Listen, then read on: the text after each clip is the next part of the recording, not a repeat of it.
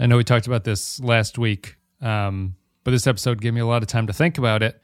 Mm-hmm. I'm not quite sure where I land on this. Is Burnham's hair growth over the course of a year believable here to this point? Is this we had wondered if this was some sort of extension she was doing, if she had done some sort of braid extensions, or if she had just done something artificially in the story to lengthen her hair, like she's hiding out and this is a disguise or something, was something I was considering. But as we see through the montage, this is just hair growth that's happened over the course of a year. I felt like I could have convinced myself either way. This is a very small point, and I realize it's irrelevant, but it's a strange thing to me that her hair is so long here early on. But the longer I watched it, the more I was like, maybe that's a believable amount of hair growth over a year. So what say you about this? Is this the right amount of hair that she should have at this point?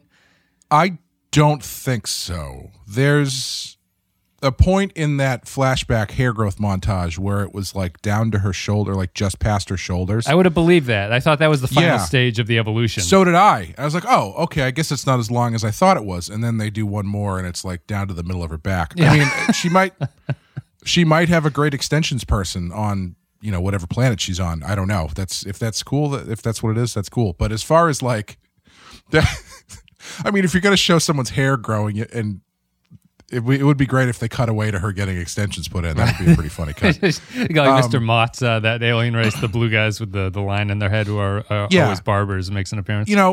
It's not a big deal, but I do feel like it's such an easy fix, like with a lot of problems on the show. And I think it's indicative of other problems with her character in this episode. It's just a year is not a long enough time.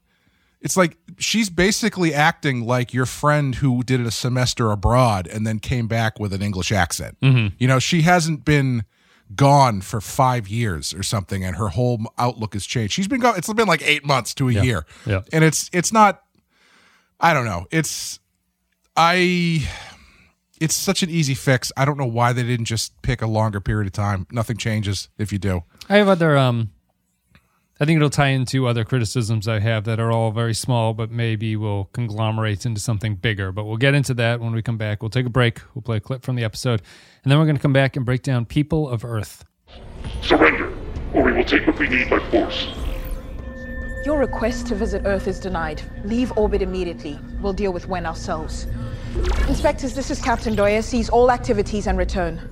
Sir, we can't. Something's interfering with our transport. What?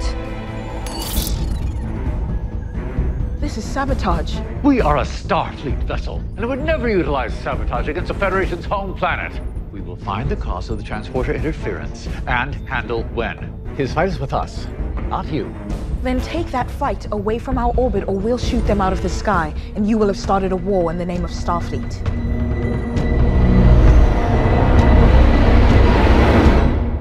Okay, so People of Earth is the third episode of Discovery's third season. It came out on October 29th, 2020.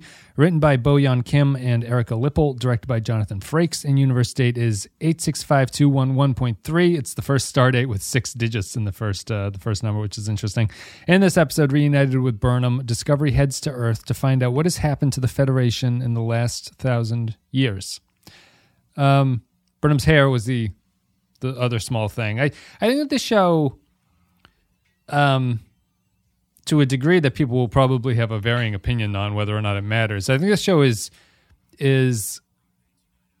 disinterested in details, interestingly. Like, it's one thing to be disinterested in canon, which is, I would forgive the writers and be like, you know what, canon is... There's a lot of canon. I'll forgive you for making a mistake that some nerd on the internet is going to point out. It's like, whatever. Sure. As long as your intention seems fine, I think that things are working out.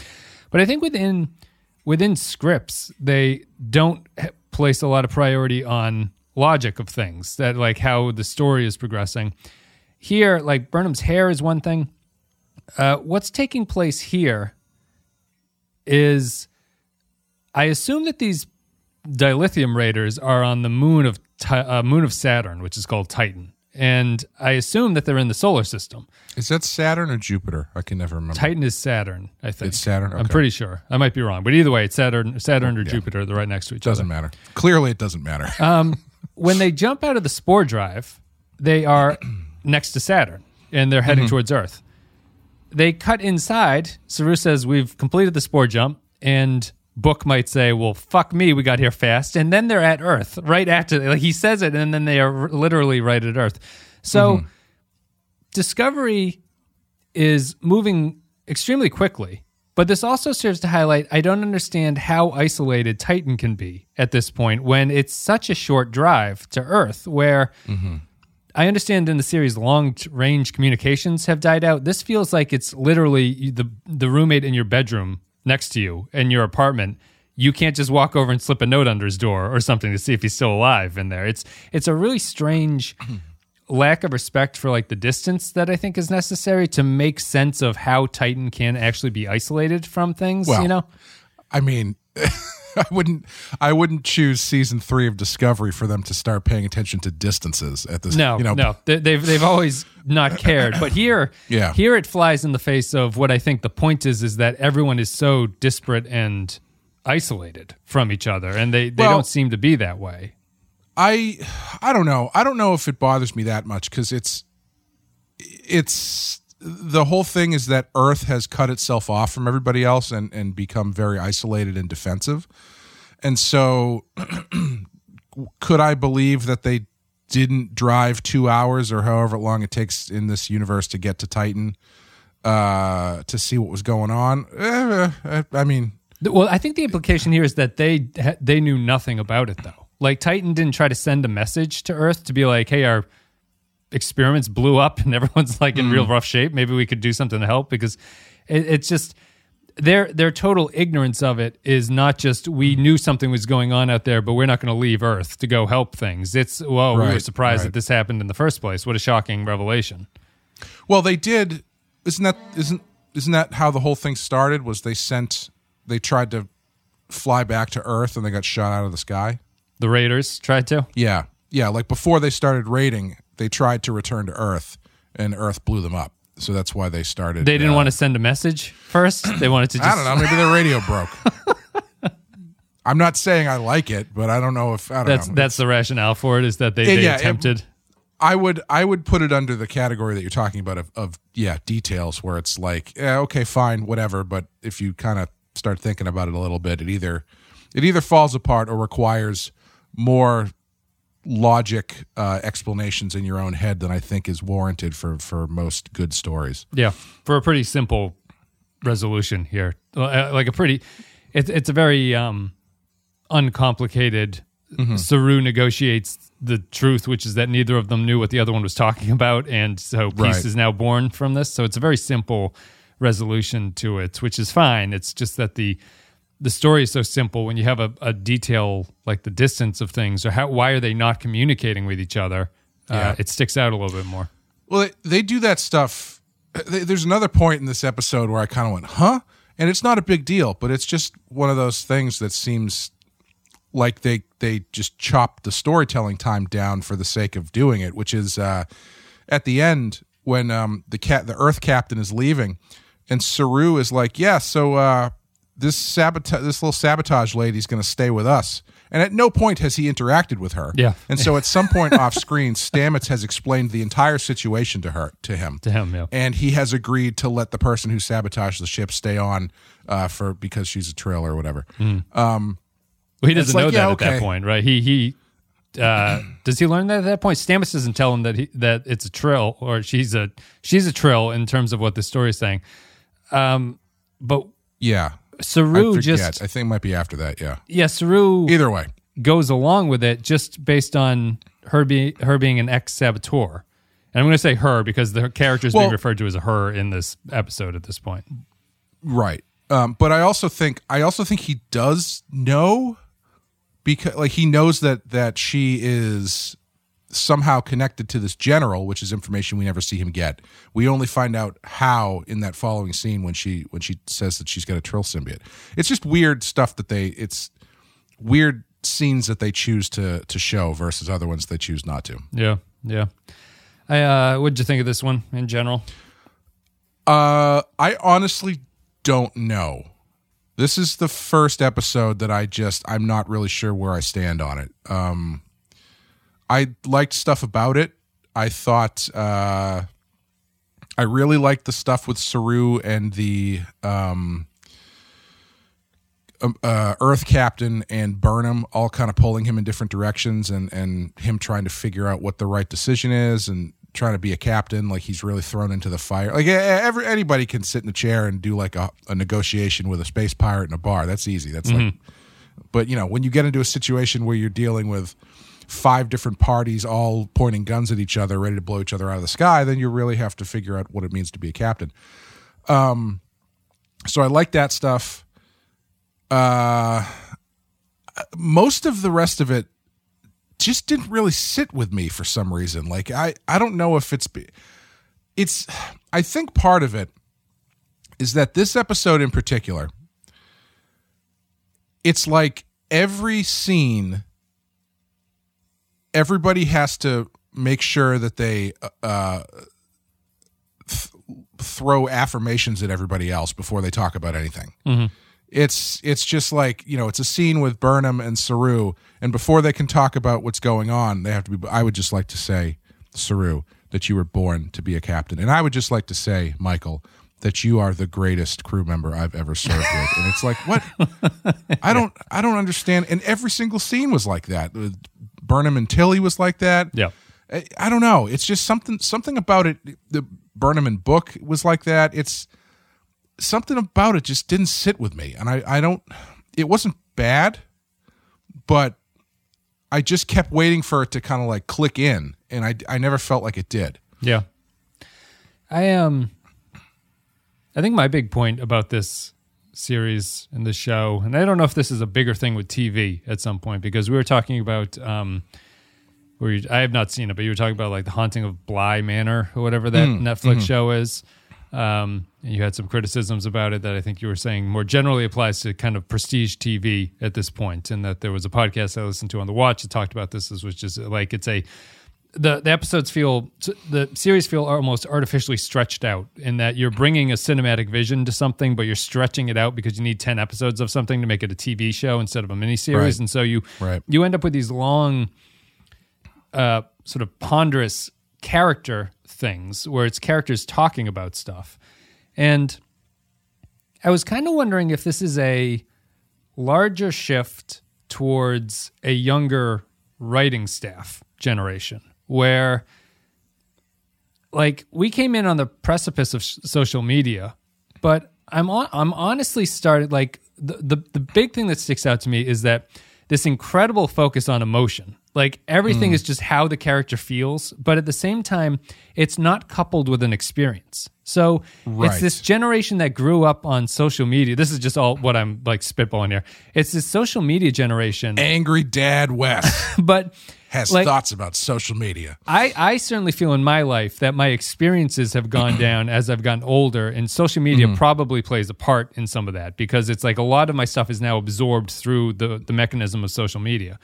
And I'm wondering if there's a generation coming up that doesn't really have experiences anymore, that are like real world experiences, that they do things. They're so online and they're so connected that the only thing that they know is that they're supposed to be emotional about everything, but they don't have a story to tell about why they're emotional in the first place. And that feels like Discovery to me. It's just, it's a lot of characters talking to each other with a swelling score. Everyone's crying all the time. Tilly has not seen Burnham for what in her terms is a day. She hasn't seen it for a day. She just came through the wormhole, and they had that cowboy experience that took 6 hours, and then Burnham rescued her.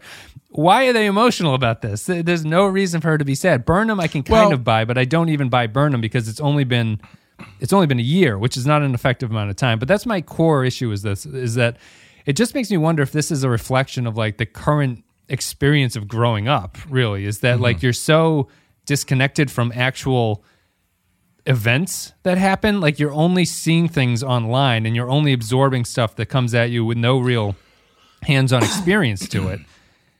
I just wonder if it has some kind of impact because it's just so perfectly mirrors. And I know a lot of the writers are older, so this is not actually the case, but it just seems so hand in hand with each other that I find it very frustrating. Well, the Tilly scene was for me more about she was kind of processing everybody who had died and like the stuff that they had gone through. But still, yeah, it's I don't know. Who's I mean, emotional? Tilly's emotional. You're Tilly's, talking about. yeah, because she's putting the pins for all the dead people up on the board there. I assume that's what she was doing anyway. Mm-hmm. So I can understand her. To be fair, they have been through a lot, having just defeated Control, jumped through time, beat up a space pirate, and then all in the span of like 48 hours essentially. So I can understand where she needs a minute. But generally, I don't disagree that it's. But it's only an intellectual minute. Like this character has never. There's been no sense of building a community on this ship. I still I don't know the other bridge officer names. I don't know who these people are. Yeah, I'm familiar with them now because I recognize their faces because they've been the same people for a couple episodes at this point. But like Tilly, this is not. Discovery wants me to assume that just because Tilly, the character, knows these people, she's going to be sad about it. But to me, it's just like, the fuck? Like, no one has really bonded with me, the viewer, in this sense. So your idea to just jump ahead in time and have Tilly be sad about it is... That's really the most frustrating part of it because it's people overly emotional about stuff that the show is not really setting up to be emotional about. Yeah. So you sit there and you go, stop fucking crying. Stop crying. Just move and do something. It's also, I think this is a problem with a lot of modern TV too, is it's people getting emotional over stuff that we didn't see. Yeah. Like there's a lot of reference and emotional stakes built into stuff that we're not actually seeing on the show. Which is my social media point. They're like, people are supposed to get right. upset because they heard about something that happened. Yeah. And there's no connection to it. So it ends up you have characters talking about stuff a lot and getting emotional while they're talking about the stuff that they did, but we just got to kind of take them at their word that it's a big deal. And it's exemplified perfectly in the back and forth with Book and Burnham, where they're just talking about the good old days that happened in the good old days 2 months. of 8 weeks ago. Yeah, it's just really strange that the stuff that they're talking about and getting emotional about does not compute necessarily with the show you're actually watching. And I think that's where the disconnect is happening for me, because it's like, okay, these people are getting emotional and this stuff is happening, but what I'm actually watching take place in the show doesn't seem to mirror that. Or those emotions are not born from anything that's happening in the show. Yeah. And I shouldn't say anything. Some things come through, but a lot of it seems to be artificial. I think it's hampered by it's relentless too. There's nary a scene where someone is not impacted by something. Even the scenes where they're trying to figure something out, it feels like there's Speaking something of brewing in being the background. impacted by something, there's one scene that just baffled me, and I don't know if you have an explanation for this or anybody else has an explanation for this, but when Burnham gets back to the ship, maybe now that I'm thinking about it, I understand it. She's walking around and she's about to go on a turbo lift, and somebody comes out of the turbo lift and says, "Welcome home, Commander," or something, and she has like a stroke where the camera gets all wobbly and she like goes, "Oh," and I was trying to figure out did that guy do something to her? But I guess now that I'm thinking about it, it's the first time someone called her Commander in a year. Yeah, it's the shock of realizing she's back in Starfleet, I think. Yeah. That didn't super play with me. I think because I'm thinking like, yeah, it's been a year. Yeah. Your life hasn't changed that much. I mean, it has, but also it's like, I don't know. Still remembers everything she'd have to do, I would assume. I assumed more based on the way they've done these weird sort of close-up freakout things with, Detmer and stuff. I was like, oh, is this guy an alien or something? Is he messing with her mind? No, she just is taken aback by being addressed by her rank. I still think there's room to turn her and Saru into antagonists towards each other here. Like it seemed like they were setting it up. Yeah. Like what we were talking about last episode about this idea that you've got Saru as the angel and Georgiou as the devil. They were kind of playing with that a little bit, and I liked that stuff. I thought the interaction with Georgiou and Burnham was pretty nice, as far as like, her explaining Burnham's headspace to her. I thought that was not cool. But yeah, at the end of the episode, it's basically like, despite what happened, Burnham, I trust you, and we're best friends. And she's like, we are best friends. The whole, so I don't know. The whole plan where they off camera capture the guy that they need to capture. Oh my God, that was so fucking dumb. But it relies on Saru doing the right thing. Sure, yeah, but it also relies on them executing their plan, which is way too complicated to actually pull off, but they managed to do it. Yeah.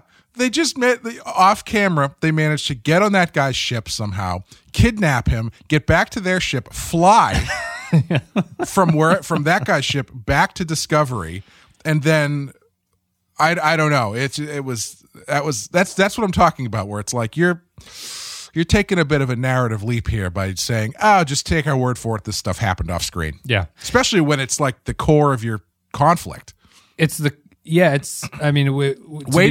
Way to set up this idea that maybe Burnham might sell the dilithium to this guy by not actually showing her have to deal with that situation. Yeah.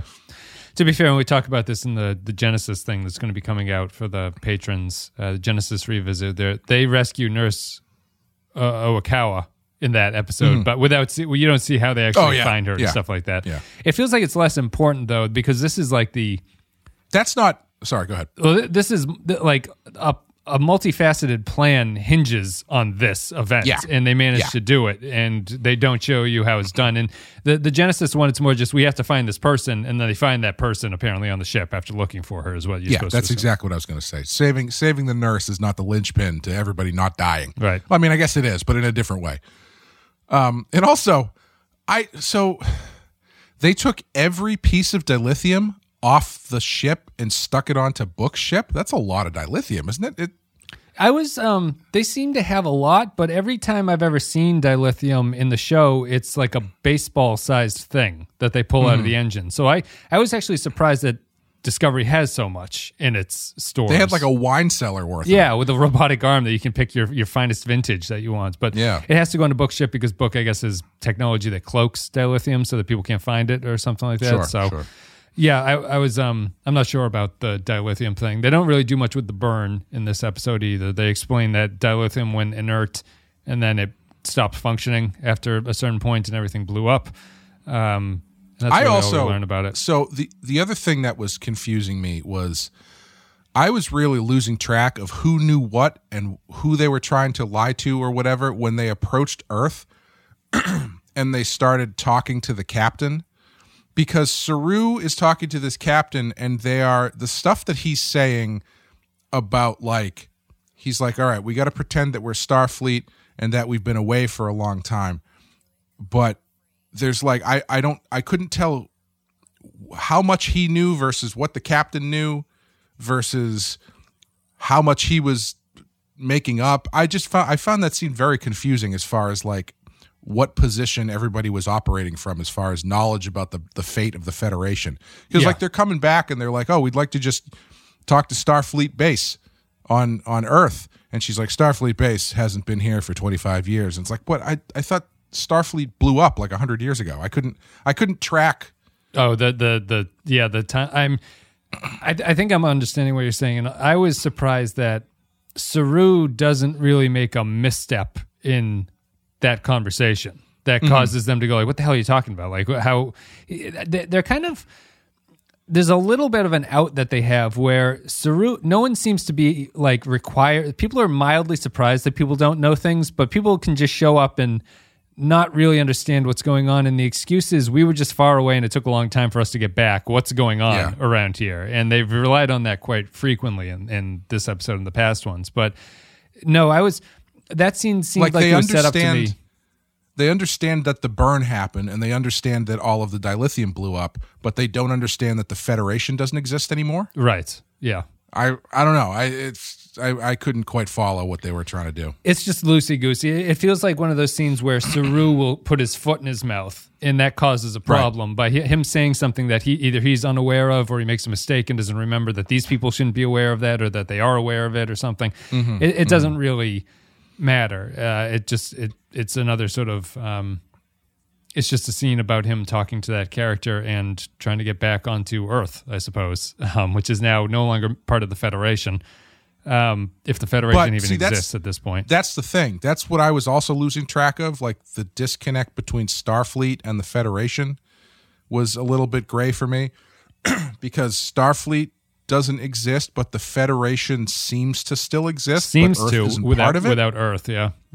And so like that was, I don't know. I always have I always assume Starfleet and the Federation are kind of the same thing. Mm-hmm. And you know where one goes, the other also goes. And so the idea that Starfleet has been destroyed, and the way they talked about Starfleet being destroyed in the first episode being like this, you know, the greatest government in the world is now gone or whatever. Yeah. It's strange for that to be gone, but the Federation still exists. So it's like the Klingons and the Romulans and whoever are still hanging out all in one group, you know, chilling with each other. Yeah. But so it, you know what I mean? Where it's like that stuff is a little bit gray for me as far as, let's put it this way. If I was new to Star Trek and had only really watched Star Trek Discovery, I would be very confused. I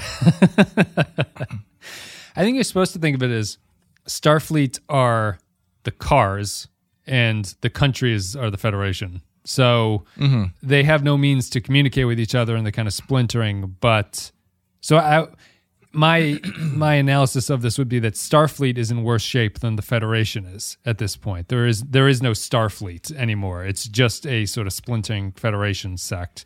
When you put it that way, it's a lot funnier to think about the way they talk about stuff, because in that case, it's like, how do we know Saru's going to do what you want him to? Because he works for GM. That's what it is. They have a code. Everybody's got to have a code. Yeah, it's. Because you'd think the Federation falling apart would be a bigger deal. That's like the UN falling apart. That would be a bigger deal than if all of the UN's trucks stopped working. Well, yeah, and to be clear, I think that the Federation is in rough shape at this point, if it still exists. I think here we get the implication that the Earth left the Federation, but I don't know if anyone follows up with, does the Federation still exist at all? That's what I think the problem is the way they talk about the Federation. It's like nothing has changed. Earth has just decided to not be part of it. Right. Like there's no establishing of, it's like the Federation. You mean the Klingon-Romulan alliance? Right. It hasn't been called the Federation in 150 years, you know, something like that. Yeah.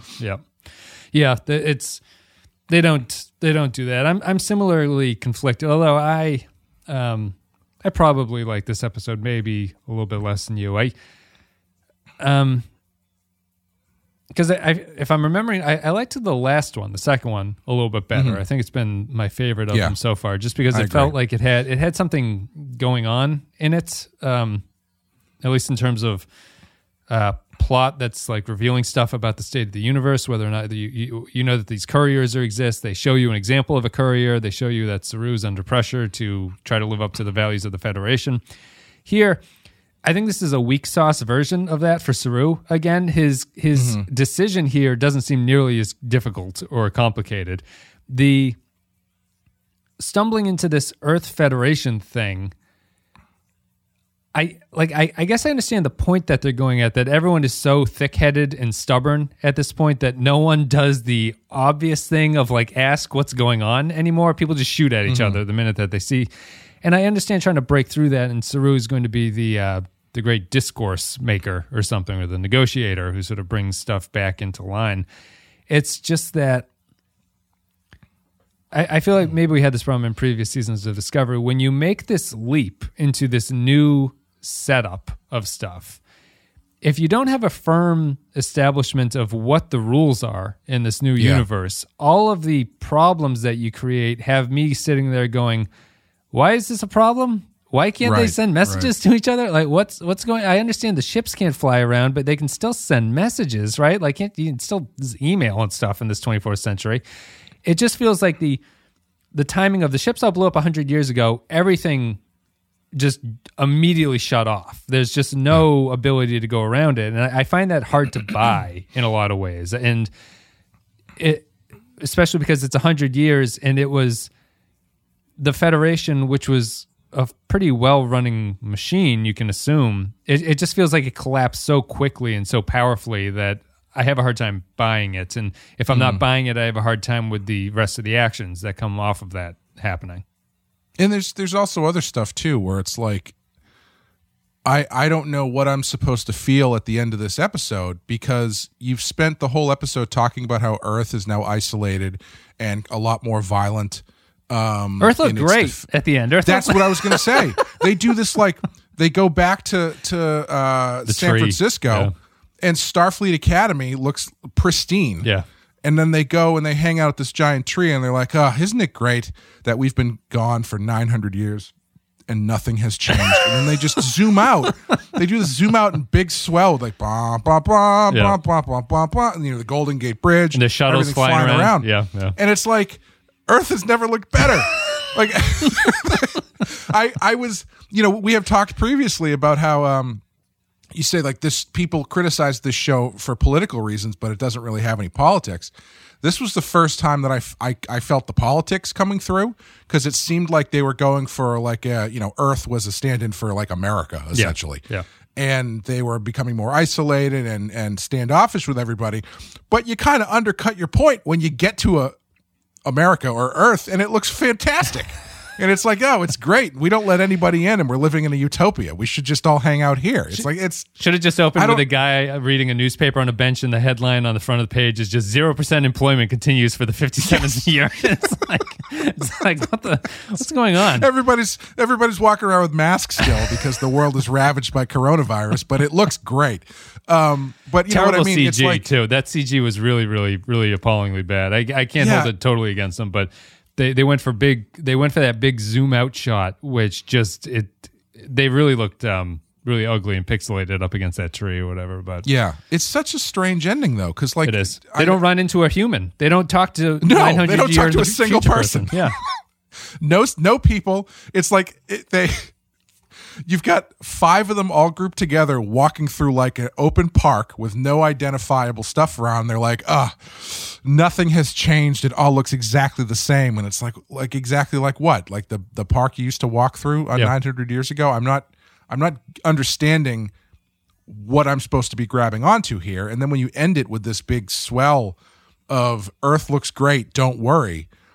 I don't know what message you're trying to tell me about the world. Yeah.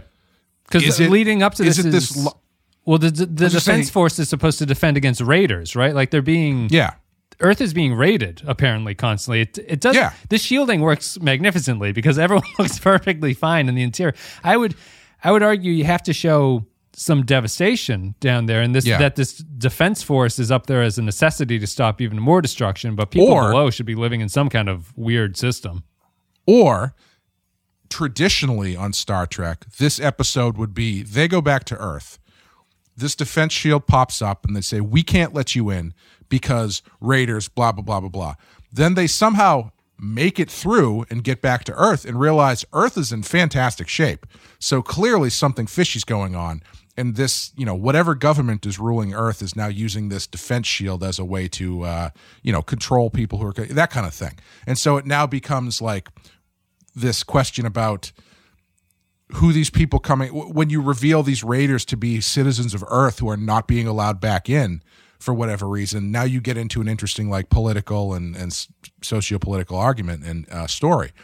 But it's just like a tag of confusing emotions in this. Yeah. Because you would think that, if they're defending against raiders, Earth must be getting decimated by raiders. Yeah. But it looks like San Francisco's doing just fine. Yeah.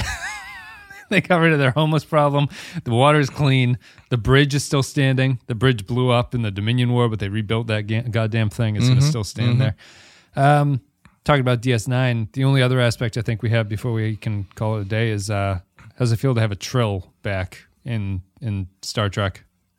I'm for it. I think everyone on the world predicted that this was going to be a way to, it's obviously a way to tie the past to the future in this series. Like the Trill are the one characters that you could reasonably have exist in both things. I don't know if they're going to have Dax make an appearance. I'm kind of hoping they don't have Dax make an appearance, but I still have my money on they do. I don't know. I think it's a coin flip. There's someone in the room pitching for Dax to show up. Let's put it that way. Because I assume that they're using this Admiral is using the Trill name. I would assume it's like Admiral Tall, which sounds like a very Dax symbiont type name. Yes. Yeah. Yeah. So I don't think that we'll see that. There is another Trill character coming who's called Gray, I think. But we meet Adira here, who is a human who has a Trill symbiont implant that this Admiral gave to her before he died. And the Admiral is the one who sent out the distress message that Discovery responded to. So I'm happy to see that's Trill. great. I think that's a great plot point. I think that's really interesting. I'm all for that. Yeah, I think that they'll be good. I think they even did a pretty good job of catching people up who are unfamiliar what the Trill are. They do that fairly effectively and believably, where Saru is like, the Trill, symbionts, memories, and Burnham agrees and nods along with them. I think her introduction is a little too cute for me. Adira's the way that introduction, that she's bouncing around the ship and sabotaging everything and kind of causes the problem that they all end up in. Yes, just because she wants to stay on the ship. She's a historian of ancient Starfleet or something. Yeah. It's I don't know. There's only so much cutesy stuff you can do, I think, in a show like this, and I feel like they're really pushing it. Yeah. But yeah, I think her character is a great addition. That's a really interesting way to go. I saw some people complaining that this not being able to access the memories because she's a human and not a Trill doesn't make any sense, because Riker once was attached to a Trill and was totally fine. Yeah. I'm willing to believe he was not that fine. It killed him, but he well, it didn't kill him, but it was going to kill him if he didn't. He had to act as a temporary host, but he did have the memories of the Trill while he was under its influences. So I'm willing to accept that it's not an exact science when it comes to Trill symbiotes on non-Trill hosts. Yes. So I'm going to let that one slide. And it looks like next episode is Trill focused. We go to their little Trill pools, it looks like, which are those cloudy milky water things that the symbionts live in, and it looks like Burnham is in the water at that point. So I'm sure we'll get some more introduction or more information about it. I think that's it. That's all I have to talk about. Let's take a break. We'll play a clip, and then we'll come back, give our final thoughts, and then wrap it up. People of Earth. Captain Ndoye, can Earth provide engineers and equipment to Titan so an accident like that doesn't happen again? And assuming Titan's research was not lost, perhaps it could be shared with Earth in return. I'm willing to discuss terms.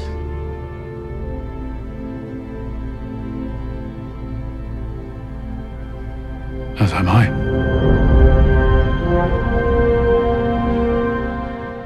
All right, so thank you very much for listening. Thank you for supporting the show. Patrons are much appreciated. You can go to patreon.com/The File if you want to support the show. A couple dollars a month gets you extra stuff. And this goes out, what's today? Friday. You might be too late, but we did do the Halloween thing. I think this might post tomorrow, depending on my schedule. So thank you very much for supporting people on the Patreon. Much appreciated. Patreon.com/The File. And as always, we give a special thank you to our Captain Tier patrons: Christian Pouch, Tark Latif, Chris Tinsley, Mike Burnett, Sean, Cardinal Doomsday, Joint Mango, Matt Cutler, Ben Douglas, Kyle Barrett, Samuel Custer, Grim, Nick Sergi, Bradley Killens, Matt Ross, Rune Bendler, Nathan Ellick, Eric Johnson, Andrew Cherlog, Grim Santo, Point Extra G, Dwayne Hackett, Apollo Roscoe, Jordan Cooper, Derek Zajac, Kevin Reyes, Paul 13 Hero, Stephen Minton, Nick the Rat, Darth Mosk, HH28, Mad Curry 6, Jacob 123, Mike Harris, Cheeky's Gamer, Patrick Seba, Captain Brazen, Kevin Lowry, Eric Santuan, Corey Martin, William Scheisler, Timothy Cooley, Zane Mages, and Soylent Blue. Thank you very much for supporting the show. Hope you're all enjoying Discovery, which I am not at this point. Final thoughts. My wife Amy always comes in and asks me sarcastically if I'm enjoying this. I think she can just tell by my face what's going on. Like me looking at this is just me going. I'm just watching it. I would like to tell you that I almost, because it's back in fashion again, hit you with a Borat, my wife. So it's probably super against it. Well, if that can come back, 2020 isn't a complete wash at this point. I thought this was another. This is probably. I don't know. Like, there's only the 3 episodes. I only thought the second episode was something that I was interested in of this season so far. This, I'm not really.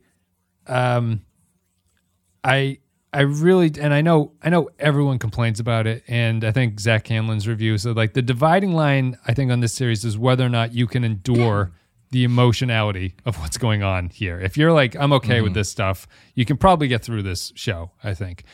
I find it relentless, like cynical, manipulative, devoid, like insulting to real emotion, like insulting to people who actually feel things, insulting to people actually reunited and stuff like that. Like, it's this weird, it's experience devoid of the actual experience. It's just like you're trying to get to the end result in a way that they're trying to get to, like a plot end result. They're like, we don't need to show you the stuff in the middle that results in this. It's just, you should just know that when we get to the end of it, you're going to feel this way.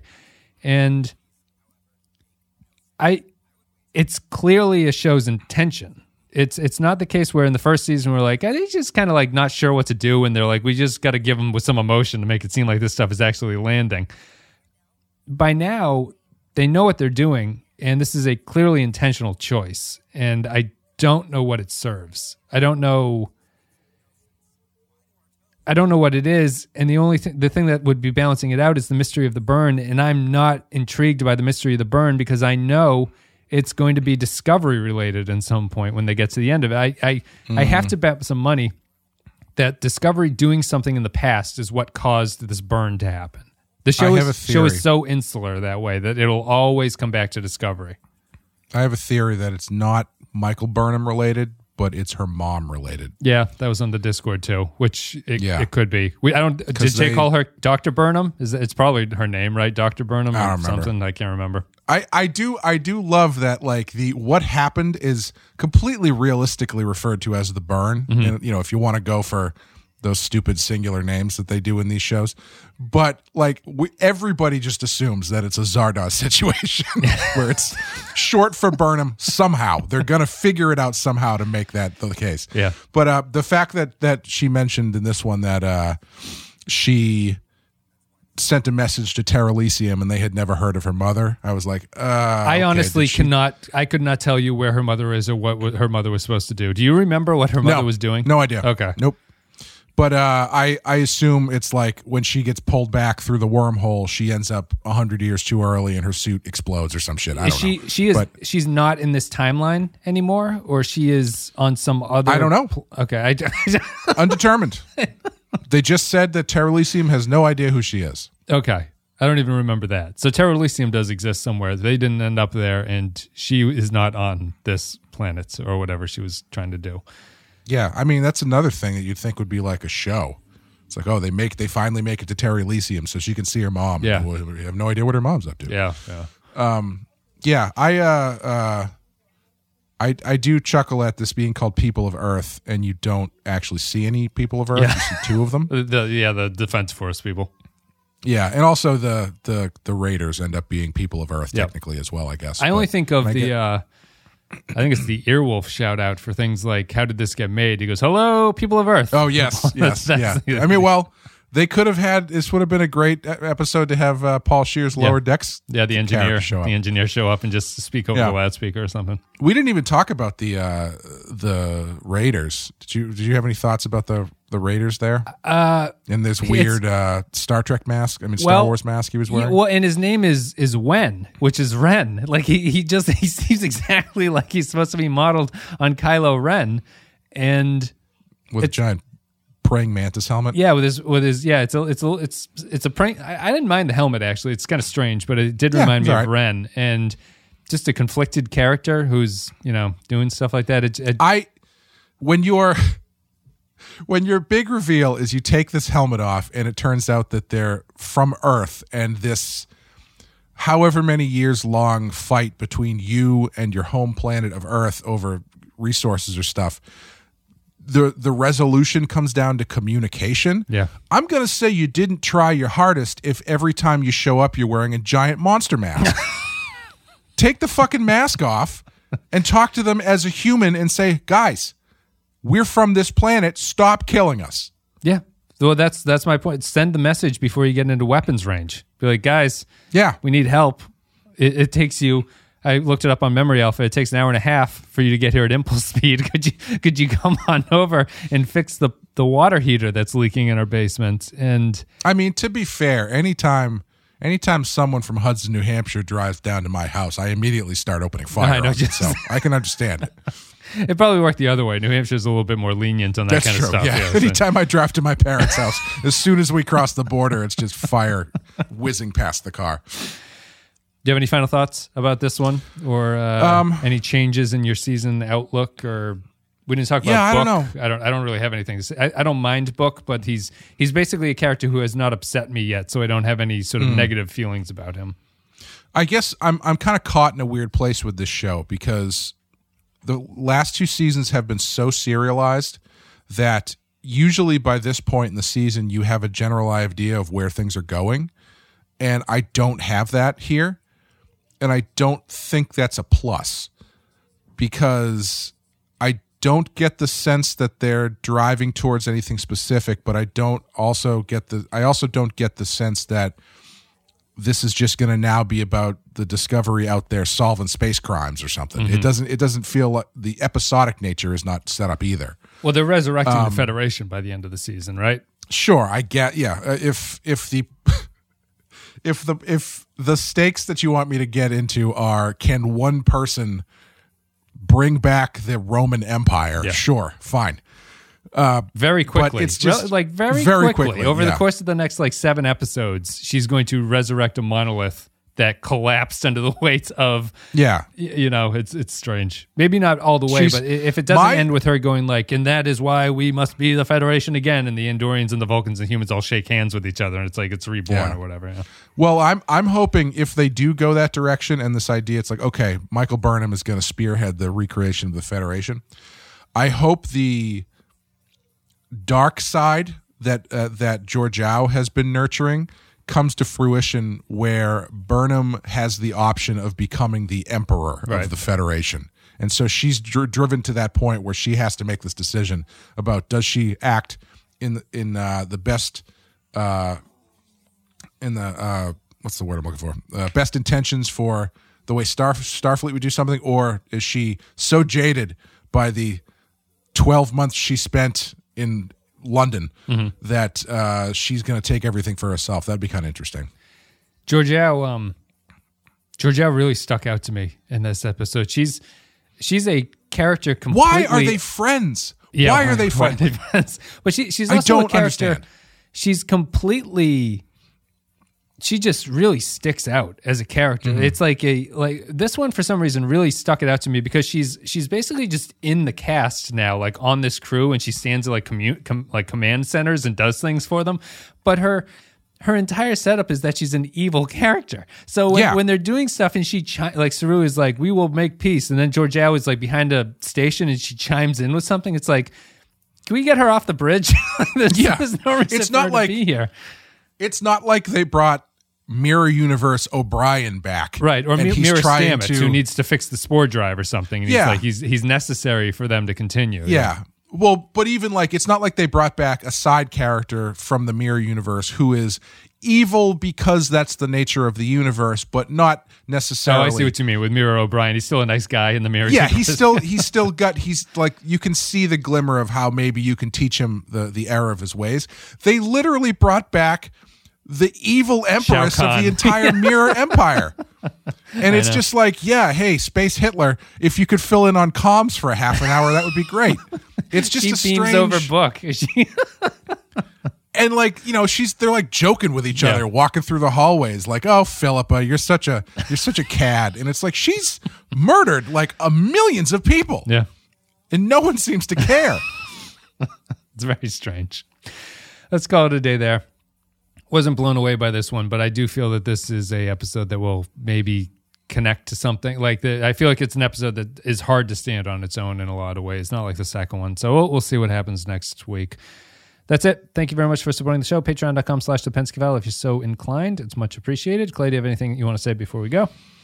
No, we got Rotten Horror Picture Show, we just had Fright Night, our Halloween episode, come out this past week, so you should check that out. Next week, we're trucking along with Badass. We're almost done with season 3, and so that's about it. I guess my only other thing is that for Discord captains, if you go to the Discord and you join the Captain's Ready Room, I've been doing Star Trek watch-alongs on the Amazon Prime with people. I put it, I don't know why I never realized to do this, but I put it up while I'm like doing an edit or making like scheduling posts or something that. Yeah. And it's just I can chat with people while they're in there, and people just can hang out and do stuff. So it's a nice low-key way to watch some old episodes. We watched The Begotten and Darkness in the Light recently, the 2 DS9 episodes. So that was fun.